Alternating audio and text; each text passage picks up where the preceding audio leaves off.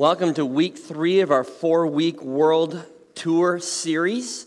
Those of you who call Ivan Rest Church home, you know that we do this every November. We focus on what it means to go out, what it means to bring the truth and the kingdom of God all around the world for the month of November. This is week 3, which means next week is week 4, which means it's pig roast week. So we're going to wrap up our series with the pig roast next Sunday for lunch. If you haven't signed up yet, Monday is the deadline. You can sign up online. If you don't want to do it online, Andrew will be right in the middle of the Narthex with a sign-up sheet. Make sure you sign up. If you're just brand new to Ivan Rest, we'd love to have you come join us. We're going to get to know each other better over that. We're going to celebrate our world tour series. We're going to have a few of our missionaries around that you'll get a chance to talk with on a more personal basis. Hope you'll join us and hope you'll sign up for that. That celebration will cap off our 4-week journey this year that we've done of traveling with the Apostle Paul, hearing Paul's call to go and learning what that means for us and our call to go as well. We've been learning our story through Paul's story. If you were here last week, you were challenged. We were guided by Josh and Mandy Sharda, our missionaries to Uganda, of how we learn to hear and discern God's call to go. How do we hear God saying go, and where specifically is he calling each one of us to be his voice, to be his hands and his feet? Because some of us are called to go far away like they were. Some of us are called to stay close by.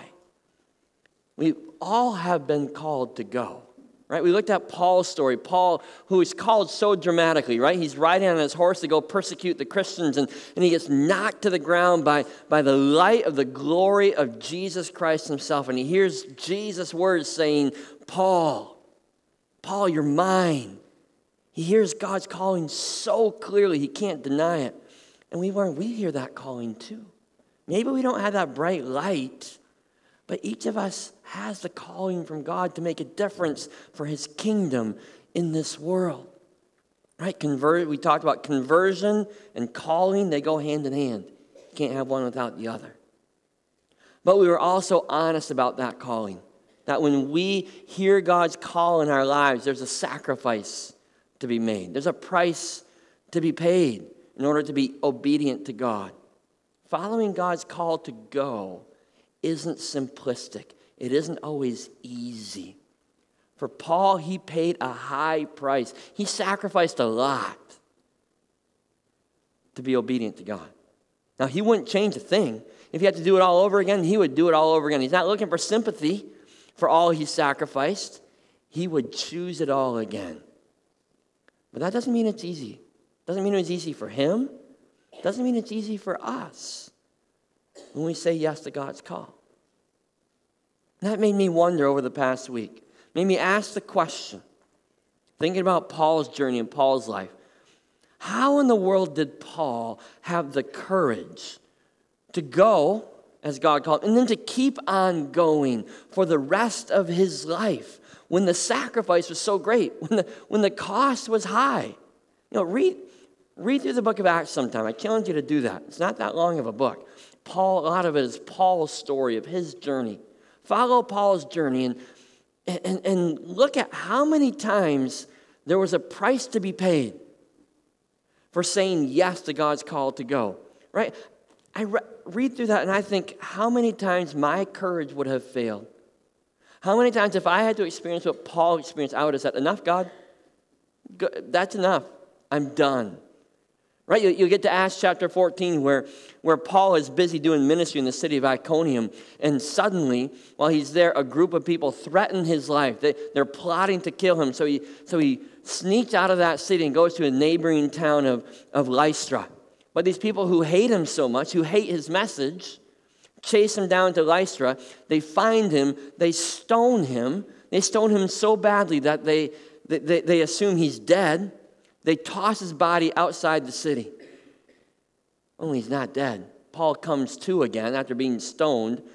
And what does he do? Does he run away? It says he goes right back into the city again. I would have said, enough, God. That's just the start, though. Go to 2 chapters later, he's in Philippi. Paul is there, and it says that he's arrested. He's stripped in the public square. He's beaten with rods and thrown in prison. That's not too much. He keeps on doing ministry. You get to 2 chapters later, he's in Corinth, and it says that the people in Corinth abused him, brought him to court, he put him on trial. Enough, God? It's not enough.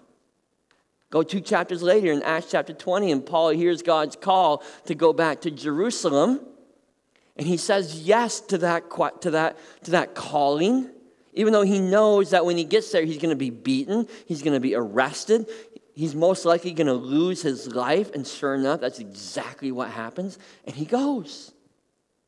Makes me wonder, how in the world does someone like that have the courage to keep on going? And how can you and I find the courage to say yes when God says go, whatever that means for each of us, and then to keep on going? Because let's be honest here this morning. We need courage. We need courage because the easiest thing for us to do is to not go when God says go. The easiest thing for us to do is not to go to Africa or Uganda or Romania or wherever God might be calling, or Nicaragua. The easiest thing is not to go. The easiest thing for us would be to not go to downtown Grand Rapids when God lays on our heart to go and serve there. The easiest thing for us would be to not build that relationship with that neighbor. Right? It's a lot easier just to wave to them as we're pulling into the driveway and then hit our garage door so that we never have to be outside and say hi. We got enough people in our lives, right? The easiest thing is to just ignore that neighbor and keep it at a friendly surface level. The easiest thing for us is to say no when God says, you know that kid in school who nobody talks to, who everybody ignores? Why don't you be their friend? The easiest thing is to say no. If we say no to God's call, then we can safely sit on the couch in our basement and watch football and watch movies and not worry about it. If we say no, then we can keep our social connections to our friends and our family and not have to branch out beyond those. It's easy. It's easiest just to say no. We need courage. You know, I was thinking about this, I was a story in my life. I remember when I was just a kid, yay tall, taking beginner swimming lessons. I was so good at beginner swimming lessons, I got to do it twice because I failed the first time, all right? I'm not the world's top swimmer, okay? I can remember this moment in my life very clear. I think I told this story before, but I'm in beginner swimming lessons for the first time, and it came to the time when it's time to jump in the deep end. We've been in the shallow end the whole time, and now it's time to jump in the deep end. I was terrified because I knew the deep end is where small children go to sink to the bottom, never to come up again. Okay? And I was terrified. Just a little kid, I can remember getting to the back of the line, bawling my eyes out because I knew I was going to die. Okay? Looking up at the bleachers, I was in the school pool, and looking up at the bleachers, seeing my mom sitting there reading her book. Okay, that traumatized my relationship with my mom for years, okay? She didn't care that I was about to die.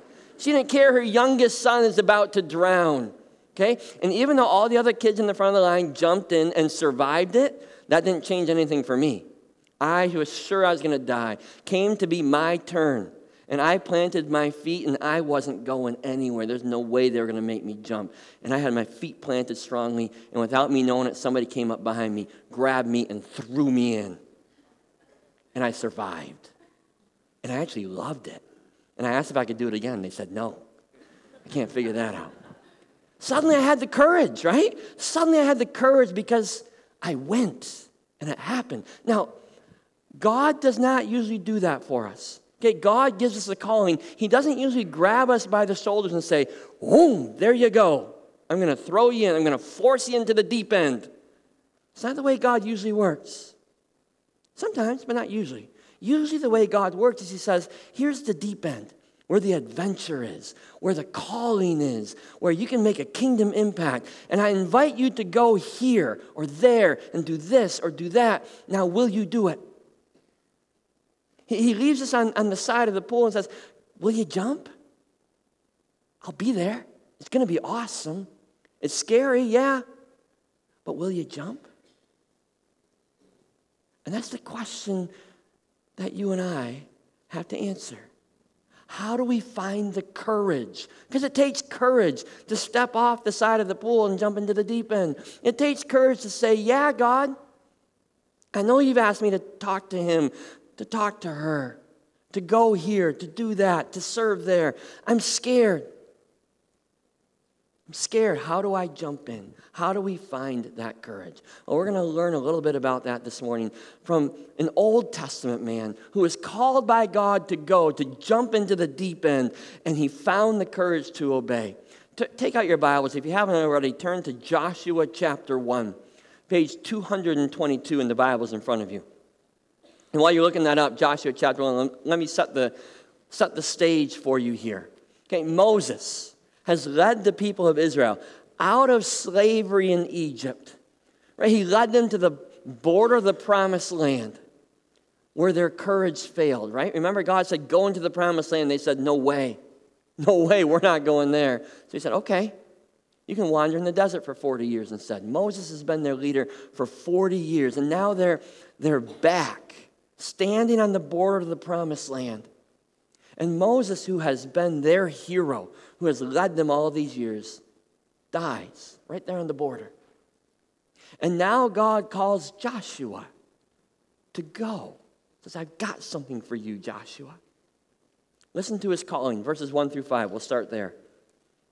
As after the death of Moses, the servant of the Lord said to Joshua, son of Nun, Moses' aide, Moses, my servant, is dead. Now then, you and all these people get ready to cross the Jordan River into the land I am about to give to them, to the Israelites.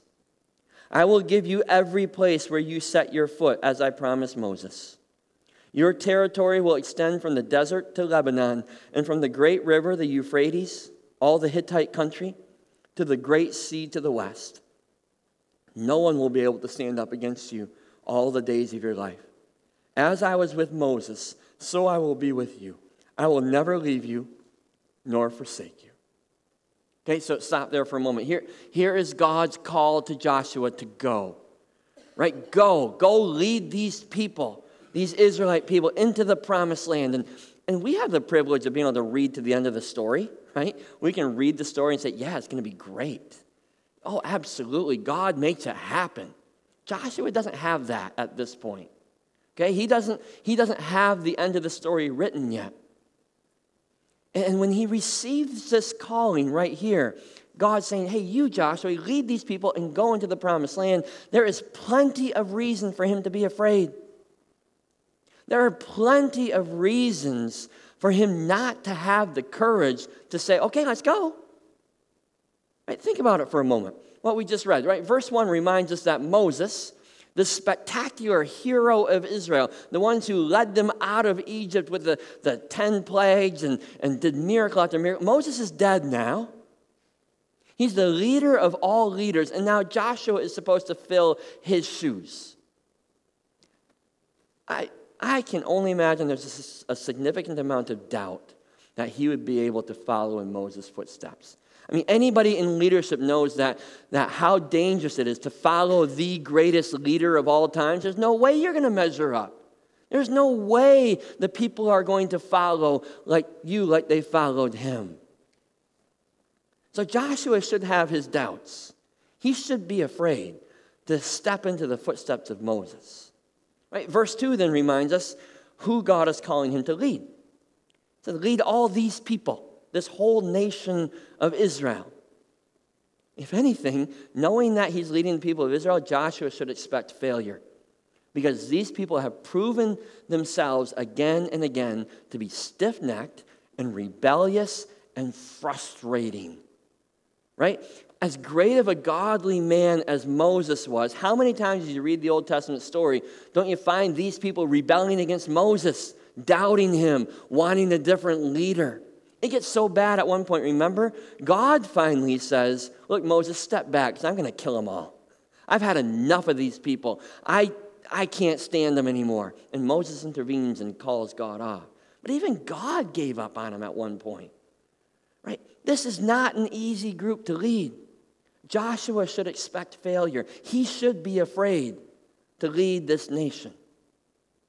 And at the end of verse 2, God tells Joshua specific calling that he's asking him to do. Joshua is to cross the Jordan into the land that I'm about to give them, to the Israelites. Sounds pretty tame to us here today. But crossing the Jordan is a fearful thing. Remember, they tried this before. Go back 40 years. 40 years previous, they stood right here on the border, and God said, go in. I'm going to give you the land. And they said, no way. We're not going there. Remember, they sent the spies in? The spies came back and said, you need to be afraid. You need to be afraid. Here's their words. It says, they said, the Lord hates us. So he brought us out of Egypt to deliver us into the hands of the Amorites to destroy us. The people are stronger. They're taller than we are. The cities are large. They have walls up to the sky. We even saw Anakites, giants there. Those were all the reasons that they were afraid, and they refused to go in before. And you know what? None of that has changed in 40 years. Everything they were afraid of before is still there. There's still armies to be feared. There's still cities to be feared. There's still impenetrable walls to be feared. There's still giants in the land to be feared. All the reasons to stop them 40 years ago are there to stop them now. Joshua should be afraid of the giants that are waiting for him across the Jordan River. Yeah, there's plenty of reasons why Joshua should be afraid. And there's plenty of reasons why you and I are afraid when God calls us. There are plenty of giants that still roam our lives right now. Giants that stand in the way of us saying yes to God's calling because we're afraid. Right? And we should be afraid of them. Right? Think about the giants that keep us from going when God says go. Right? God gives us opportunities. He gives us kingdom purposes, whether they're big ones, whether God has said to your heart, yeah, you need to go across the ocean. Or whether God says you need to go across the street and talk to your neighbor. Or whether God simply says you need to write that note, send that card, make that phone call, whatever it is. Whatever God calls you to do. Maybe God's called you to go far away. Maybe he's called you to build a relationship with a neighbor. Maybe he's called you to go by giving generously and supporting others. And you know what? When you hear that calling, the giant of popularity will paralyze you with fear of what others might think if you go talk to that kid down the hall. Or if you bring that person to church with you. And the giant of hedonism will paralyze you with fear as you think about all the earthly pleasure and comfort you might lose if you say yes to God. And the giant of materialism will paralyze you with fear that if you are generous, there won't be enough for you to live the way that you want to live your life, and there won't be enough for you to retire comfortably the way you want to retire. And the giant of failure will paralyze you with fear, telling you that you're not good enough, you're not strong enough, you're not holy enough, and how embarrassing will it be if you fail? And all of these giants rise up and they instill fear in our hearts, and fear then dissolves our courage. And we don't go. We don't make the call. We don't write the note. We don't build the relationship. We don't make the friend. We don't go far away when God calls us to go. Joshua did not let that fear dissolve his courage. He did not let the giants win. How did he do that? How did he find the courage to go? God didn't grab him by the shoulders and throw him in. Didn't throw him into the deep end. Instead, God gave him the invitation to go, and then he gave him the courage to go.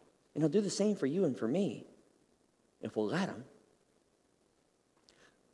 Keep reading. Listen to the words that God speaks to Joshua in verses 6 through 9. Okay, 1 through 5, he gave his calling. Here's where I want you to go. Here's what I want you to do. And here's what he says to him then. Be strong and courageous, because you will lead these people to inherit the land I swore to their forefathers to give them.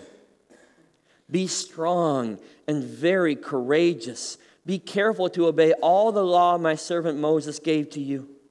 Do not turn from it to the right or to the left, that you may be successful wherever you go. Do not let this book of the law depart from your mouth. Meditate on it day and night, so that you may be careful to do everything written in it. Then you will be prosperous and successful. Have I not commanded you? Be strong and courageous.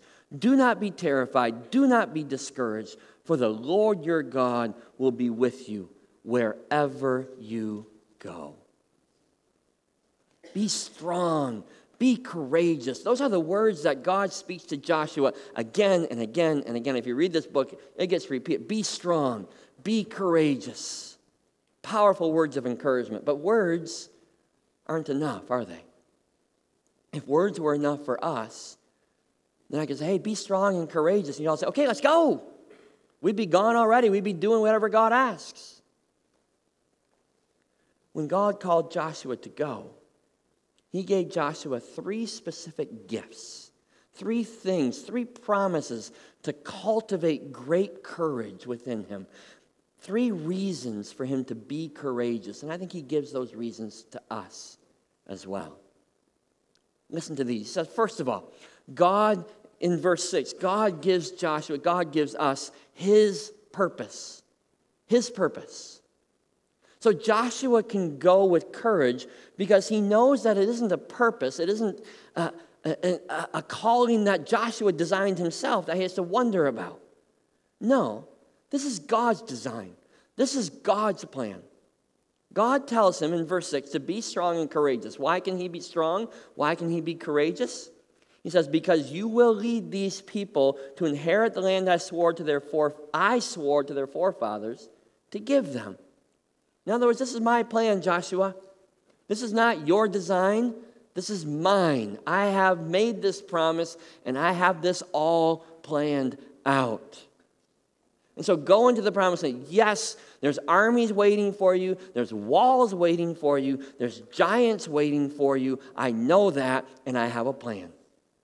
I have a plan. And that's enough to give great courage instead of fear. Right? If you and I seriously, if we've listened over the last couple of weeks, and if we seriously listen and discern God's calling in our lives, if we're open and quiet enough and in his word enough and say, God, I want to hear where you're sending me to go.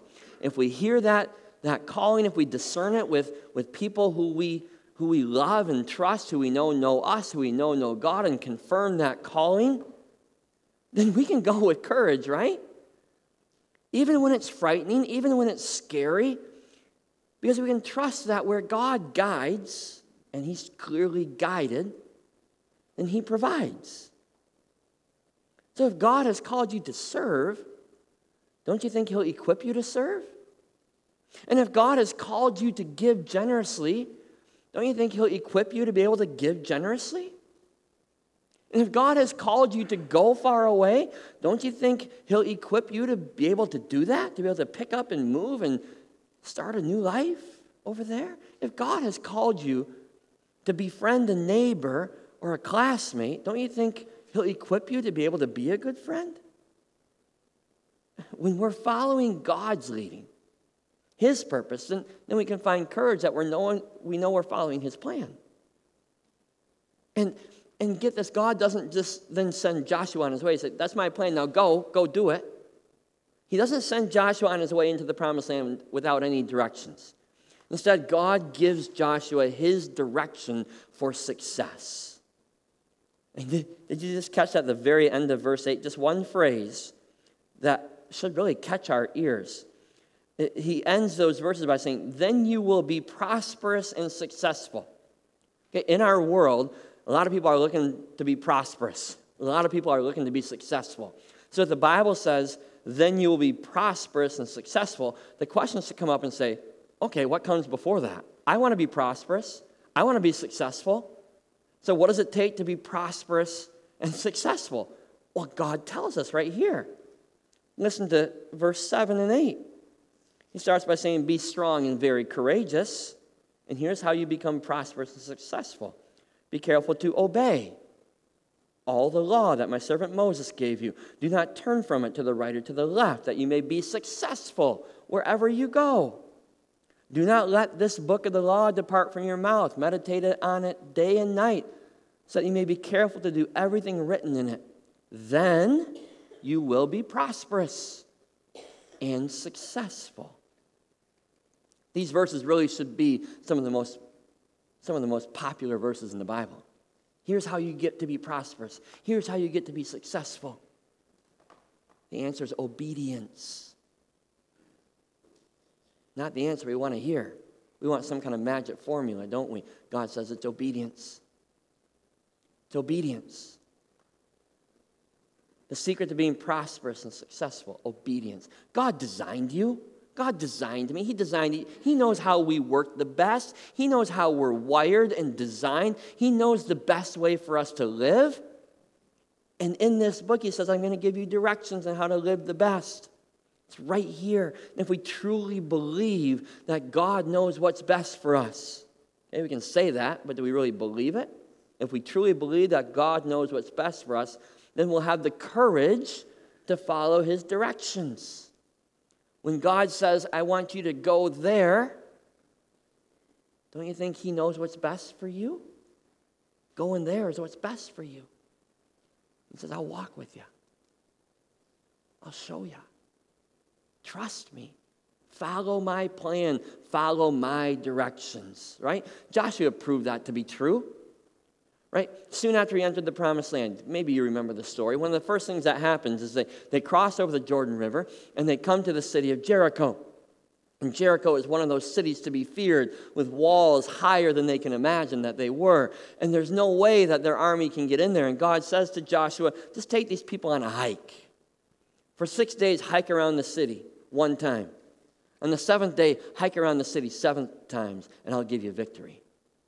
Makes no military sense. Makes no sense whatsoever. And you know what Joshua does? He says, okay, if that's your direction, God, then that's exactly what I'll do. And he leads these people. I'm sure they're very skeptical. This is inaugural leading, right? I'm sure they're thinking, what kind of leader is this? What is he thinking? But Joshua says, you gave me that direction, God, I'll do it, even though I have no clue what that's going to do.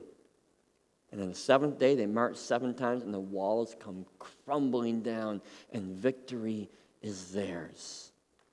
Joshua trusted, he obeyed, and God's purposes were served. He was prosperous and successful. Now, you and I may need to redefine prosperity in our minds. We may need to go with God's definition of success, not the definition that the prosperity preachers teach nowadays. If you want to know what prosperity looks like, if you want to know what a successful life feels like, then courageously pursue God's purposes and obediently follow his direction for living, because that's where fullness is found. That's where true joy and contentment is found. All the other definitions of success and prosperity promise fulfillment, and they always fail. They always leave you empty. They always leave you longing for more. The only way to truly be prosperous and successful is to follow God's direction for living. Hear his voice and trust and obey. That's where you'll find joy, fullness of life. Okay? And if that isn't enough to inject a healthy dose of courage into our hearts and in our lives, courage enough to say yes when God says go, God cultivates that courage one more time for Joshua and for us by giving us himself. Right, verse 9. Verse 9, God says to Joshua, be strong and courageous. Don't be terrified. Okay, so he recognizes that there's reason to be afraid. There's reason to be terrified. Don't be discouraged. God recognizes there's reason for discouragement. So don't be terrified. Don't be discouraged. For the Lord your God will be with you wherever you go. Here's how it works. God doesn't call us and then send us. God calls us and then goes with us in that calling. And when we're consciously aware of God's presence right here with us, if we're consciously aware that in our obedience we're walking side by side, with hand in hand with God himself, then you know what? Those giants that seem to be so big suddenly look a lot smaller compared to the bigness of God. And those giants that seem so powerful suddenly seem a lot weaker compared to God's power. The presence of God gives Joshua the courage to go, to lead Israel into the promised land, to face those giants, to face his fears. And you know what happens? When Joshua goes obediently with God, you know what happens is that the Jordan River stops flowing at flood stage and the whole nation walks across on dry ground. And you know what happens when he goes with God? The walls of Jericho come crumbling down. And when Joshua goes with God, the sun stands still to give more daylight so victory can be won. And when Joshua goes with God, kings are defeated and cities are captured, and the land flowing with milk and honey is given to the people of God, just as God promised. And what seems to be impossible becomes possible when he walks with God. And what seems to be impossible to us is made possible for us when we go with God. Do you believe that? Truly, do you believe that? Which brings us back to Paul. Paul, who like Joshua, had the courage to go. Despite his fears, despite the giants that threatened him, and those giants were big, he went for God's purposes. He obediently followed God's direction for success, and he always walked hand in hand with God. He had the courage to go and the courage to keep on going. And then he invites us to join him in Romans 8:31. He reminds us of the courage we can have when he says, if God is for us, who can stand against us? If God is on your side, then those giants become tiny. Don't make them bigger than they are. Don't let them freeze you. Don't let them make you afraid, because you're going with God. If God is for us, who can stand against us? I have no doubt, zero doubt, that God has given a calling to every single one of us here. Some kind of calling to go in some way for some purpose, for some person to grow his kingdom. We all are a part of it. There's no question about the calling. There's no question about the fears that come with that calling, the fears that threaten to paralyze us, the fears that so often hold us back. The only question that is still out there is, will we be strong and courageous? Will we be obedient to that calling? Will we dive in? Or are we going to stand on the edge of the deep end and say, no, the water's too deep, too cold, too scary, too risky, too iffy, the price is too high? Will we stand on the edge and say, no, I'm not going to go? Or will we say, God, you said jump in. You said I'd be okay. You said you'd be there with me. That's enough. I'll go. You know, for some of you this morning, God's message here was one of affirmation. You have stood on the side, and maybe with great fear and trembling, you heard God's voice and you said, I'll go. And you jumped in, and you are busy living out that calling for God. Hear God's well done spoken to you. Hear God's celebration as he walks with you on that kingdom adventure. And for others of us here, it's an invitation. I think God's already in the pool. He's already in the deep end. He's saying, jump, my child. Jump, I'll catch you. Let's swim together. Would you pray with me?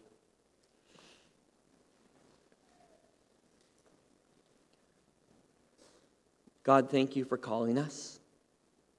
Some of us have not opened our ears to that calling yet. We've not opened up our hearts. Maybe we've heard your calling and we've already said no. We've already said, God, anything but that. Maybe we've heard your calling and we've said, that's too scary. That's too much. I can't do it. The giants are too big. Father, help us to hear your calling and to hear your promise that comes right along with that calling. The promise of your purpose, the promise of your walking with us every step along the way, the promise of your presence, and the promise that obedience to you is the path to fullness and wholeness and true joy in life. And please, God, give us courage. Give us courage to jump into the deep end. Give us courage to say yes, even when we're afraid, even when it comes with a cost. And I thank you above all, Father, that you don't just send us, but that where you call us, you walk with us, and you go with us every step along the way. And you promise that your power is stronger than the power of those giants